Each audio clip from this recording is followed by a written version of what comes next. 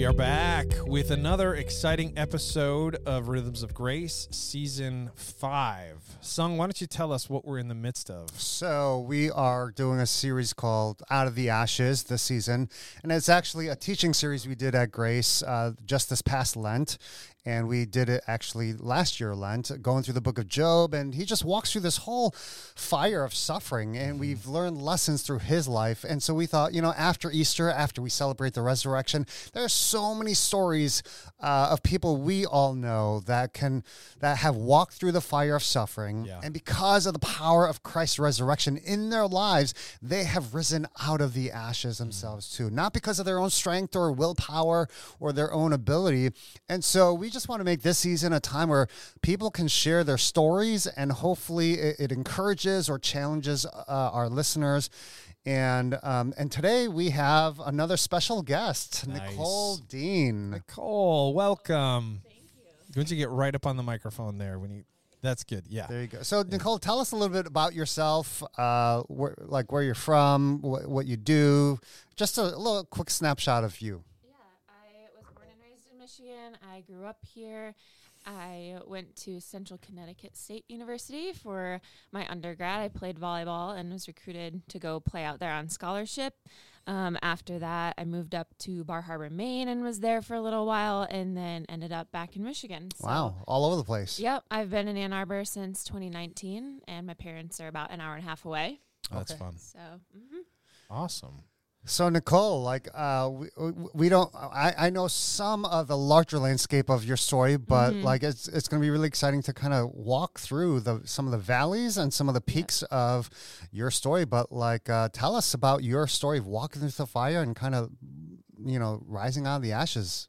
yeah. So, for a little bit of background, in playing volleyball, when you're training at an elite level, your body really well and you're using it as a machine. And so that's just a little bit of background going into my physical health issues that I later encountered. So after graduating, I moved up to Bar Harbor in June of 2018 and started working at a lab there. I'm a scientist and currently work at U of M. But when I moved up there, I started having some pain in my leg. And I kept telling my mom, I need to go to the doctor. But I was in a new place and, had to find a new doctor, those kind of things. And so I just hadn't done that, put it off for a little while.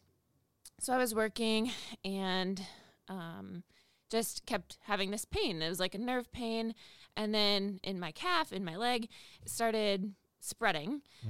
So I was, trying to stretch and work out and do the things I might have normally done if I thought it was a sports injury. And none of that was helping. And so I don't know, I was like, okay, this is weird. I go to the doctor. And they're like, oh, I think I got typed as you're young, you're healthy. And so I wasn't quite taken seriously at first. But as things started to kind of progress into nerve pain and not being able to function very well, so the first diagnostic test was an x-ray of my back, and that came back totally clear. And I found that out. I went to the emergency room at one point because I was in so much pain. Wow. I was working full-time, trying to just keep my life afloat, and had that back x-ray. Went in that weekend. Maybe I had it during the week and went in during the weekend because I was in so much pain. And they looked at the x-ray, said, oh, everything seems normal, sent me home with maybe some medication or whatever. So... Was it frustrating for you to sort of be, I don't know if dismissed is the right word, but did it feel that way? And yes, and there's bigger parts of that later down the road where I had gone to the emergency room again later, and they were quite busy at that time. I was saying I have this extreme nerve pain in my leg, and they're like, oh, it's sciatica, go home and stretch and you'll be fine in 6 months. Stop sitting on your wallet. And Yeah, totally. Yeah. So there were bigger points where I got written off as well. But I continued to work, and my health continued to decline. So how bad was the pain? What was it like? And was it just in your legs, or did it spread to other places? Legs and hips. So the end diagnosis is that I had a giant cell tumor of bone on my sacrum, and that type of tumor turns your bone to jelly. Wow. Oh my And gosh. when your sacrum and your pelvis is not, like your pelvis is a stable circle, and when that can't support your weight, you have all kinds of problems because you have your weight from your trunk coming Yeah. down and the pressure from your legs coming up. And when that's not stable, you just run into all kinds of problems. So Okay, what is you said sacrum? What is the sacrum? it's kind of like your tailbone's at the bottom of your sacrum. So Okay. your spine comes down, you have your sacrum and your SI joints connect to the ilium, which is your hip bones. Okay, you're definitely a scientist. I'm like, she's using all these words. I'm gonna pretend I know what she's talking about. No, you're fine. You're fine. Okay. So the long story short is that it ended up being a 7-centimeter tumor of my bone turning to jelly. Oh my Wow. gosh. And so to kind of get into a little bit more of detail of what was going on at that time, I was working full time. As it got worse and worse, I could barely sit. Yeah, More especially from than- where it is, right? Yep. Yeah. I could barely sit for more than 5 or 10 minutes. I remember leaving the lab. I would go lay face down in our hallway of the lab on this like cement floor. I actually also found this staircase next to our lab that like went up, and it had like a half flight up that kind of went to like maybe a roof entrance or something. So nobody ever went up that way. And I'd kind of like go up there and hide and like lay on the Oh, ground instead of just man. laying in the hallway. Is this so- before you knew what was wrong? It just Yes. you just knew that you were in pain. Yeah, and my hair was falling out. I lost a bunch of weight. So getting kind of back to the chronological, I guess, progression of it, I was, not eating. I was coming home from work, and I would lay face down on the floor in my living room and maybe fall asleep after work from like dealing with all this stress all day of trying to work and Sure. having my health deteriorate. So I would maybe come home, lay on my floor, maybe sleep, maybe not, take a hot bath, like do anything to try and just, have some relief and function. And I think anybody that has dealt with chronic pain, diagnosed or undiagnosed, will understand that there's a mental strain that comes along with it. That is in some ways, and I don't have the same experience as you, but I tend to suffer from migraines, and the mental anguish is every bit as difficult as the physical. In some ways, it's like the physical pain you can sort of deal with, but this feeling of like, if I've had a migraine that goes on for 3 or 4 days, I'm just exhausted. Like I just feel like I don't have the willpower or the energy to do hardly anything but just sort of stay alive. yeah, So I think people can understand what you're saying, that it's not just about the physical, but there's like a mental burden that goes along with it that is definitely. every bit as debilitating. Yeah. Yeah, so the road kind of continued in that I saw a nerve conduction specialist, and they said, "Oh, I think your problem's coming from your pelvis." So then I finally had a pelvic MRI, and at that point, after that, they told me it was a soft tissue sarcoma. So they were telling me I had cancer, Oh my gosh. Oh, wow. and this sounds kind of weird, but honestly, I was so relieved. Yeah. Oh, it's like there And- is Just to have a something. diagnosis. Yes, Yeah. and I was going on for so long, not knowing, being dismissed many times, and my doctor said, like, I don't want you to stay in your apartment alone tonight. Like, do you have someone you can call? I was 15 hours away from home, and I was like, why? Like, Right. this is This great. is what- Like, thank you. Yeah. I'm like so happy to like know that I wasn't crazy at that point. And so, so my mom flew out right after that, as parents would, and they kind of said, like, we didn't realize how bad it was until I saw your apartment and saw how it was just kind of in shambles. And I'm tidy, I'm organized, and stay on top of things generally. So I think that was kind of the eye opener for my parents of like, something's really wrong. Yeah. And I have a high pain tolerance. I've trained as an athlete, and so I think that was kind of like the eye opener man. point. Wow. So, I mean, what was your, we talked about it just very briefly, but like sort of like what was your mental state like in the midst of this, waiting for a diagnosis and sort of being dismissed from the ER? Like how was that for you? Survival, I Yeah. think. And, I was working, I was trying, and this was another, like, I knew things were wrong, but I don't think I had the advocacy for myself to be like, this, I know something's wrong. I know my body. I need you to and listen I to know me. something's wrong. Yeah. Oh. But the story continues in that I was referred down to Massachusetts General Hospital in Boston. And so, sorry, just backing up a little bit. My mom flew out. We took a flight from Bar Harbor to Boston, which was like the worst flight of my life because it was a little 7-seat plane, so tiny. Geez. I was like crammed in the very back and in so much pain.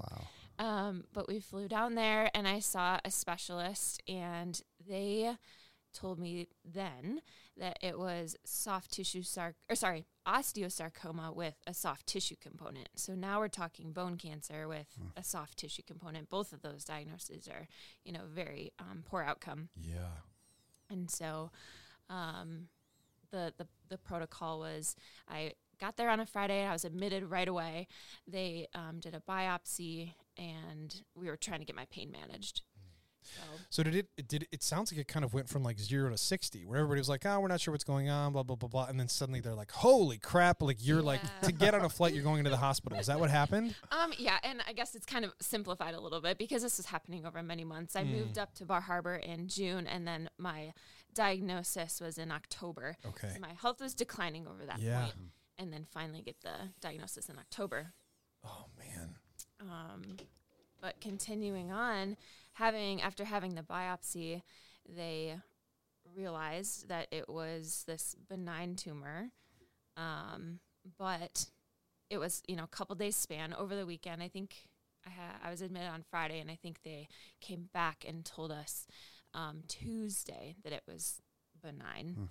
But in that time, I was barely functioning. I was laying face down in the hospital, and they were having a hard time getting my pain managed. Oh, man. And my parents were there. My mom came in the room one day, and I remember this very vividly. She was like, I don't remember exactly what she said, but like something like, are you okay, or how are you? And I said, my body is failing, but my soul is okay. And just having the comfort of the Lord was so powerful in that time, and I remember that very clearly. Wow. Where did that come from? Like, where did that come from? I don't know. I mean, I grew up in a Christian family and had faith since I was a kid, but I can't explain it. Okay. Like, it's the power of the Spirit just being with me, I think, at that point, and protecting me and helping my soul be okay. Yeah.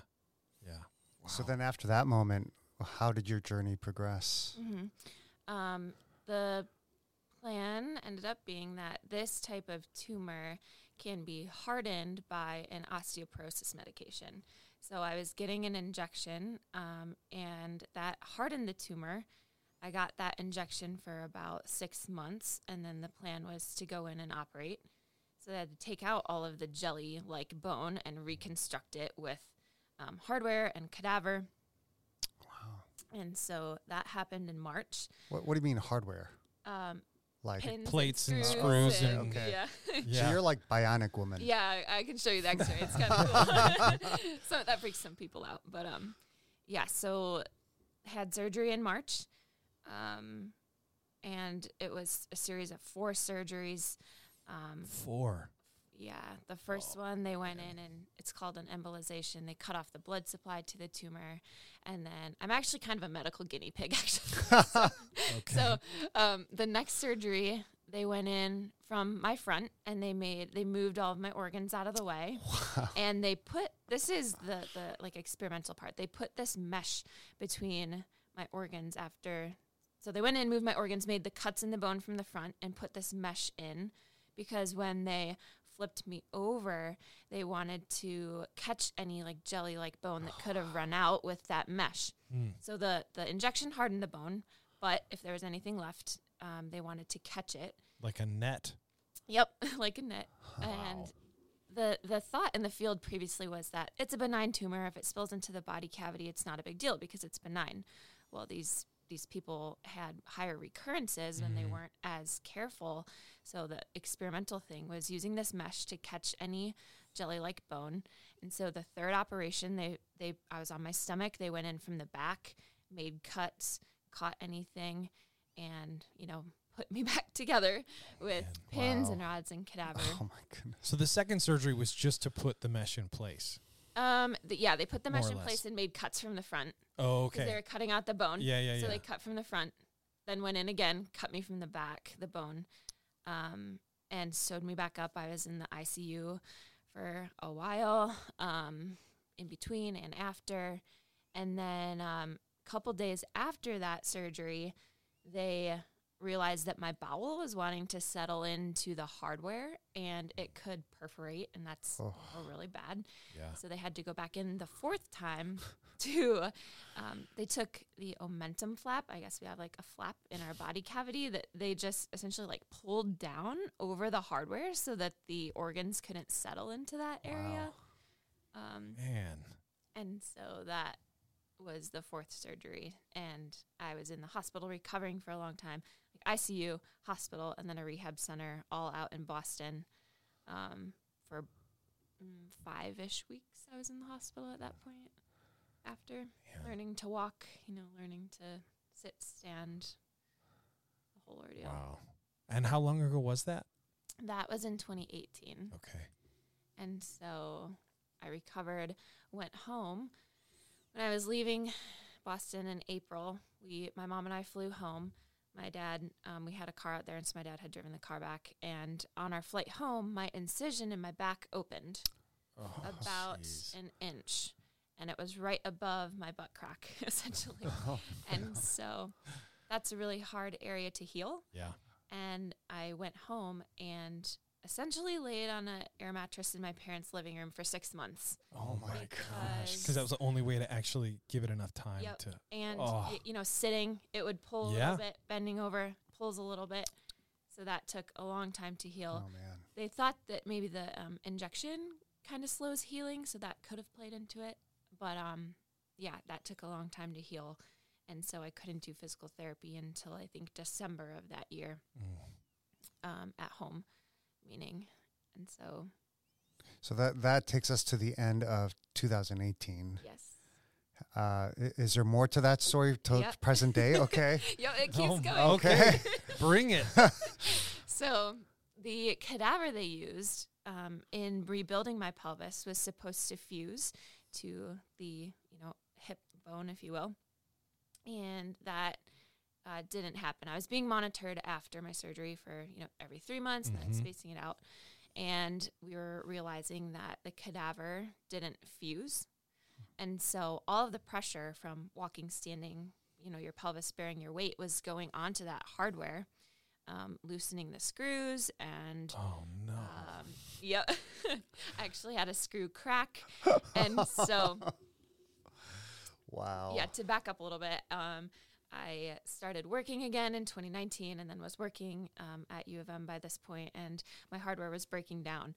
So the pelvis was unstable yet again. Could you tell that something was going on again? You could tell? Yeah. A lot more pain, nerve pain, and just from being monitored, they were seeing it on X-ray or whatnot. And so I was working.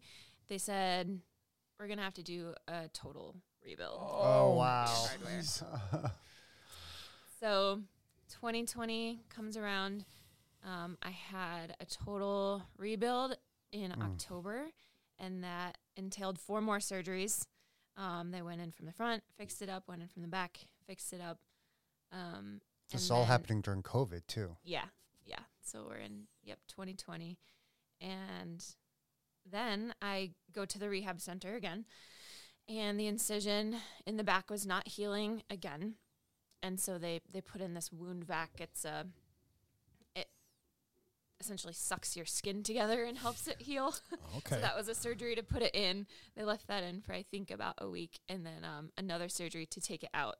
So that was, again, 4 more surgeries in 2020 to have a total rebuild. They used more bone, more screws. They fixed over. So this was all happening on my right side. They fixed over on the left side. They fixed my SI joint. They plated my pubic symphysis together in the front because my hip had shifted upwards. So they actually put a pin through my leg to pull my leg down and get it back all aligned, and screwed me all back into place.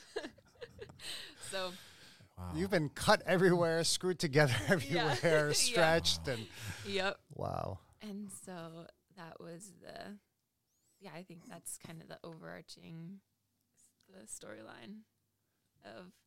So where are things currently? Yep. I'm in good health. I think I surprise my doctors every time I go, because initially when I had the first diagnosis, they're like, you could lose your bladder function, you could lose your bowel function in the surgery. They had to clean my nerves, so the bone was on my nerves. They were touching all the nerves going to my right leg, and that can cause damage. And my surgeons are just so amazing. That's another just like huge blessing. But they were able to. I still do have nerve damage on my right side in my leg and foot. But do you feel any pain? I think I live with a baseline of pain. Okay. But it's I do take a nerve pain medication that helps a little bit. But other than that. So throughout that whole health journey, you said you've seen and experienced God's faithfulness. Mm-hmm. Tell us those about some of those moments. Yeah. Right before my first surgery, back in March of 2018, I was living out of state, but I had my parents' health insurance, and it's an HMO plan, so you need prior authorization for everything. And they, about a week before my surgery, granted this took a long time to get the surgery coordinated because it was so many medical teams, so much integration. And about a week before it, the insurance company said, we're not covering this. Oh, jeez. And we're like, what do you mean? Yeah. So just to kind of get to the point, my mom administered insurance for a doctor for my whole childhood. She worked part-time doing that. And she worked with our insurance company with reps, for other patients and whatnot. So one of the cool things was that from that, she remembered the naming convention that they used in their emails, looked up the CEO's name. Oh my gosh. Emailed the CEO of our straight to the top, company. baby. Yeah. Yes. And it got pushed through, through the work of the hospital's coordinators. And I don't know if that played a part in it, but that was a really cool piece of seeing how God had used my mom's story of her work to be able to put her in a position to help me to really make a difference. Yeah, when you needed one. Yep. Yeah. And then I think another just faithfulness. I see it so much in the overarching, in the day-to-day, but also in the overarching story. I think if I hadn't played volleyball, I wouldn't have gone out to Connecticut. If I hadn't been in Connecticut, I wouldn't have moved up to Maine. And if I wouldn't have moved up to Maine, I wouldn't have been referred to the best hospital in the world for what I have. So that whole timeline just weaves through and puts it all together. Right. Sort of in hindsight, you're kind of like, oh my, you can sort of trace the thread of wow, all of these things actually did. Even in the midst of what was a difficult and horrible situation, there's a thread of God's grace that you can sort of trace through. Yeah. And my initial plan in moving up to Maine was to work there for 2 years and go back to school. I knew I wanted to pursue higher education and a PhD specifically, but with all my health, I couldn't do that. And now that I'm in a point that I actually am going to be joining a program at U of M, I can see that having those delays and working in different labs in the meantime actually set me up to be a better candidate now than I would have been then. So that's kind of another cool thing. Yeah, another thread that ties it into the current. Yeah, in the midst of it, sort of feeling like, oh, my plans have been delayed or derailed. Then you look back and you're like, no, actually, that was a good thing. That was God's plan, and it was better than my plan. Yeah, and it's always interesting because you could oftentimes only see that in retrospect. Yes. Yep. But also, what all that also does is it builds confidence and faith in whatever happens in the future. Yeah. That God's hand is in your journey Yep. too, right? And Yeah. and it gives you, because I think somebody could go through the exact same circumstances you have and maybe be angry at God Yep. or disappointed and go like, God, why did you allow this to Why? happen? Right. And I think another sign of God's faithfulness, at least from my perspective on the outside, knowing that story, knowing like how, all these parts had to be rebuilt and your bone being jelly, like it is not uncommon on a Sunday when you are back in the sound booth, running tack and things. And I love watching Nicole sing and worship. She is so energetic. One She, hand on the keyboard, one hand in the Yes. air. Yeah. I mean, 2 hands up in the air. She's like jumping up and down. And I'm like, dang, only if everyone would be like worshiping with such abandon like Nicole would. Well, yeah, I mean, it is kind of abandoned because it's like I have abandoned my sense of self in some sort. Because like only God Yeah. could bring me through that. Yeah. So there was a part of your story that I wanted to just ask you about because it jumped out. You said essentially you laid on your stomach on a mattress for 6 months. Yeah. How do you not lose your mind? Yeah. Well, I watched a lot of TV. Okay. Thank you, Netflix. Yeah. I did some like coloring and just I don't even know honestly, but I Were you feeling discouraged, or what were you going through during that time? Because I- you didn't know it was going to be 6 months, or did you? Or it could have been No. indefinite. yeah. Okay. Yeah. I was hopeful and I knew it was something that I would get through. Okay. So yeah, I just slept a lot and the cat and the dog were my best friends. They Yeah. cuddled around me all the time. I don't think I have anything that super sticks out from that time point as being super spiritual or anything. You strike me as a very optimistic person. Is that Yeah. true in general? Yeah. Would people describe you that I way? think so, yeah. Okay. I've shared on this podcast about my own son's Yeah. sort of long-term health issues. And in some ways, and I feel the same way listening to you, I'm like, if someone had to go through this, for it to be someone like you or someone like my son who are sort of relentlessly optimistic, even in that I see a lining of God's grace, right? Like that you're able to sort of like just keep moving forward, or even to say that you felt hopeful. There are lots, and I might say most people wouldn't feel that way, wouldn't find themselves in that place. And so again, even there, I see a lining of God's grace. Right. And I think even in that optimism, it's not optimism born out of naivete and inexperience. Yeah, it's like actually through the the fire. opposite. Yeah. It's actually walking through the fire. Yeah. And there's a confidence that goes deeper, and a hope and an optimism, because not only just the way you're wired and your personality and outlook, but also like you were talking about your faith, and again, that's demonstrated just again when I watch you worship, and I think just the undergirding of faith that you had being raised in a Christian home, and how that has really helped you even through this time. So, What was your support network? What was your support network like in the midst of that? Because I know like your parents were there, but you were in Maine. Like you didn't know anybody up there, did you?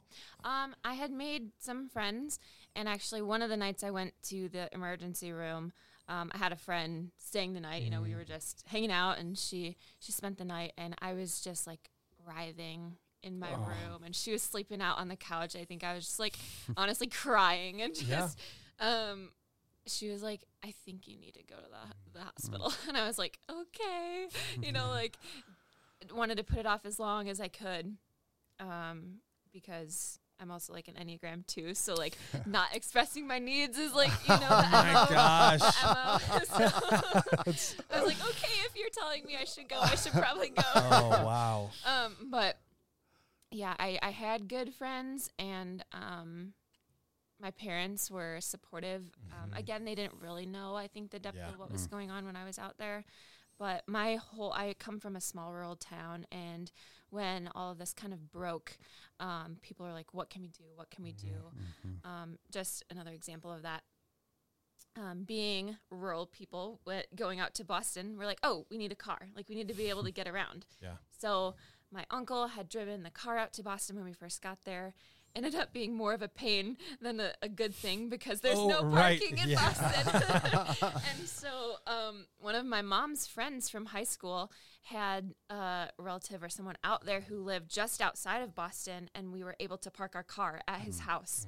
And that was just a huge like help that was, orchestrated through our community, and people organized fundraisers and lots of support from our hometown, the hometown pride thing. Did you ever find yourself sort of like asking like, why me? Was that ever a part of your conversation with God or with others? Probably in theory, but not. It wasn't a main thought. Yeah, I've had thoughts of like, why did this happen to me? But I think being able now to see from the other side that so much good has been woven through, there's really, not a big like existential crisis of the why me. Yeah, yeah. So what is it that you think has shaped this kind of faith in you, right? This faith that is just hopeful, optimistic, and just surrendered and trusting in whatever God has you going through. Because some people would look at that and go, man, I want that kind of faith too. I think knowing in heaven that we'll have redemption of our bodies, like Romans 8:23, just this life is a blip, and when you have eternity where there's no more pain, there's no more suffering, it makes it bearable here. Yeah, that's good.